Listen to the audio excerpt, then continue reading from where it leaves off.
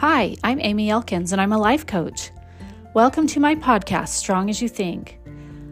I want to share with you the things that are helping me and my clients. I think you'll find them helpful too. This is episode 67. You might be surprised at how you get on your best path. Uncomfortable feelings, undesirable results, and physical symptoms can actually be the very things that get us on the best path for what's next for us.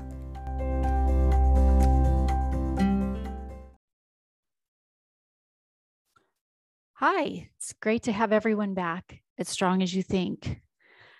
For this episode, I'm going to talk about how uncomfortable feelings, undesirable results, and physical symptoms can actually be the very things that get us on our best path to what's next for us. So a lot of times we feel like we've done something wrong. We feel like we just need to get rid of these things, these uncomfortable feelings, results, or symptoms. But if something isn't uncomfortable in some way, then most likely we're not going to change. If it ain't broke, don't fix it, right? So, but we're not looking to see these as a problem, because when we see them as a problem, we tend to just try and push them away and get them out of our lives, a lot of times by ignoring or denying or blaming somebody else. But if we see these as an indicator for us to do something and to see a part of our life that we can do some real meaningful work on, then we're going to grow. It's going to be good. In the end, it's going to be good. I think it's going to cause some discomfort on the way, but in the end, it's going to be good. So if we're unsettled sometimes, but we don't exactly know why, maybe we have stayed here long enough and it's time to do something more or different to stretch and grow. And by here, I don't mean necessarily like in this city or this house or this job even. It could be, but just in general, in this space, in this place in our lives, that maybe something needs to change so that we can learn and stretch and grow. So that sometimes that's an unsettled feeling can lead us to try something new, to push ourselves a little further.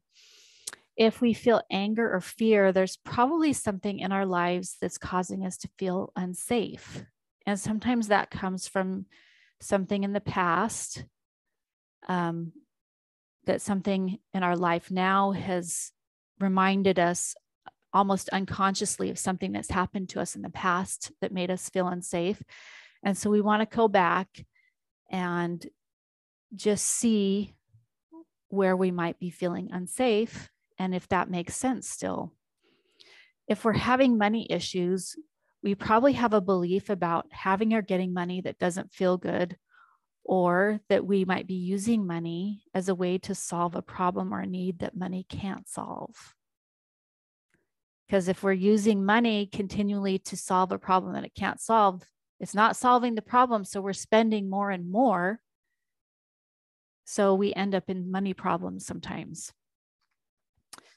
If we have weight issues, we might have some beliefs about the meaning of the way our body looks, or we are medicating ourselves with food. That there is something that's bothering us, but in order to avoid or make that feeling feel better, we're using food. So if we want to figure that out, then we've got to take a break from that and see what we really are believing or what's really bothering us. When we have physical or medical issues, our stress hormones can cause them or make them worse. So we usually find that somewhere we feel unsafe or not good enough when this happens. And that causes a lot of stress in our bodies. So when we're willing to not just do all those things to get rid of the feelings or the results or the physical issues, and we're willing to look inside to see the hidden messages they're carrying, often we don't want to look at those. And that's why these other things have been going on and and they start causing things in our lives that are a little unpleasant, so that we'll pay attention, because what we're doing is not working, right? And like sometimes to look back at these things, it hurts. It is memories of things that were unpleasant in our past, or it's embarrassing. We can carry a lot of pain and shame with some of the things that we are carrying, that we don't think about it consciously a lot of times, but it's still there and it's still causing these. But if we don't pay attention, all of these feelings and results and symptoms will still be there, or they'll intensify. They'll be there and they'll intensify to get our attention, or they'll change and show up in other ways. Like maybe if we start say, okay, I'm going to be better. I'm going to stick to a budget with my money. But then we start gaining weight because then we're medicating in another way. Okay.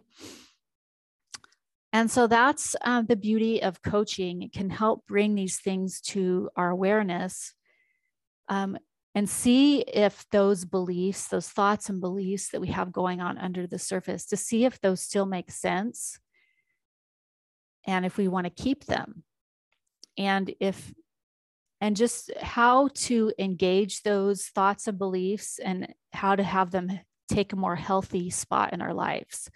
So maybe they do ring true, but we need to find a more healthy place and way to engage with those in our lives. But I just want to offer that there's nothing wrong with you. You're not bad for having all of these things, for having uncomfortable feelings, for having undesirable results or physical symptoms. And that's not to say that, with the feelings, that yes, if they are intense, that we definitely want to see a professional. We want to see somebody who can, if needed, to prescribe us some medication. Or, when we're having physical symptoms, we want to see a medical professional who can make sure that everything's okay, but we can prepare ourselves for those healings and to better move through life by being willing to see the things that are underneath and being willing to engage with them. And sometimes a coach can be really helpful in that experience with helping you do that. It often goes a lot more quickly. They can help you see what you were not able to see. But you can also work on doing some of this work on your own if you just really are willing to connect with what you're feeling, the sensations in your body, and naming the feelings that you're having. Doing some journaling around that. So you might want to do that as your first step. And as you do that, you might find you want more help, or you want things to go more quickly. And then that's when you might want to engage with somebody else. And I am a life coach, and I do one-on-one sessions, and I've had a lot of success with my clients. So feel free to check me out at amyelkinscoaching.com to find out more about me if you're interested in that. But if not, I encourage you to just be aware at how much better everything will go, and how you will know the next best thing to work on in your life as you pay attention to all the things in your life.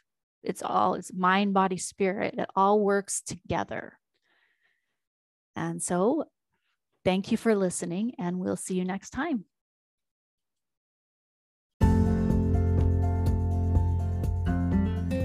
Thanks for joining me today at Strong As You Think.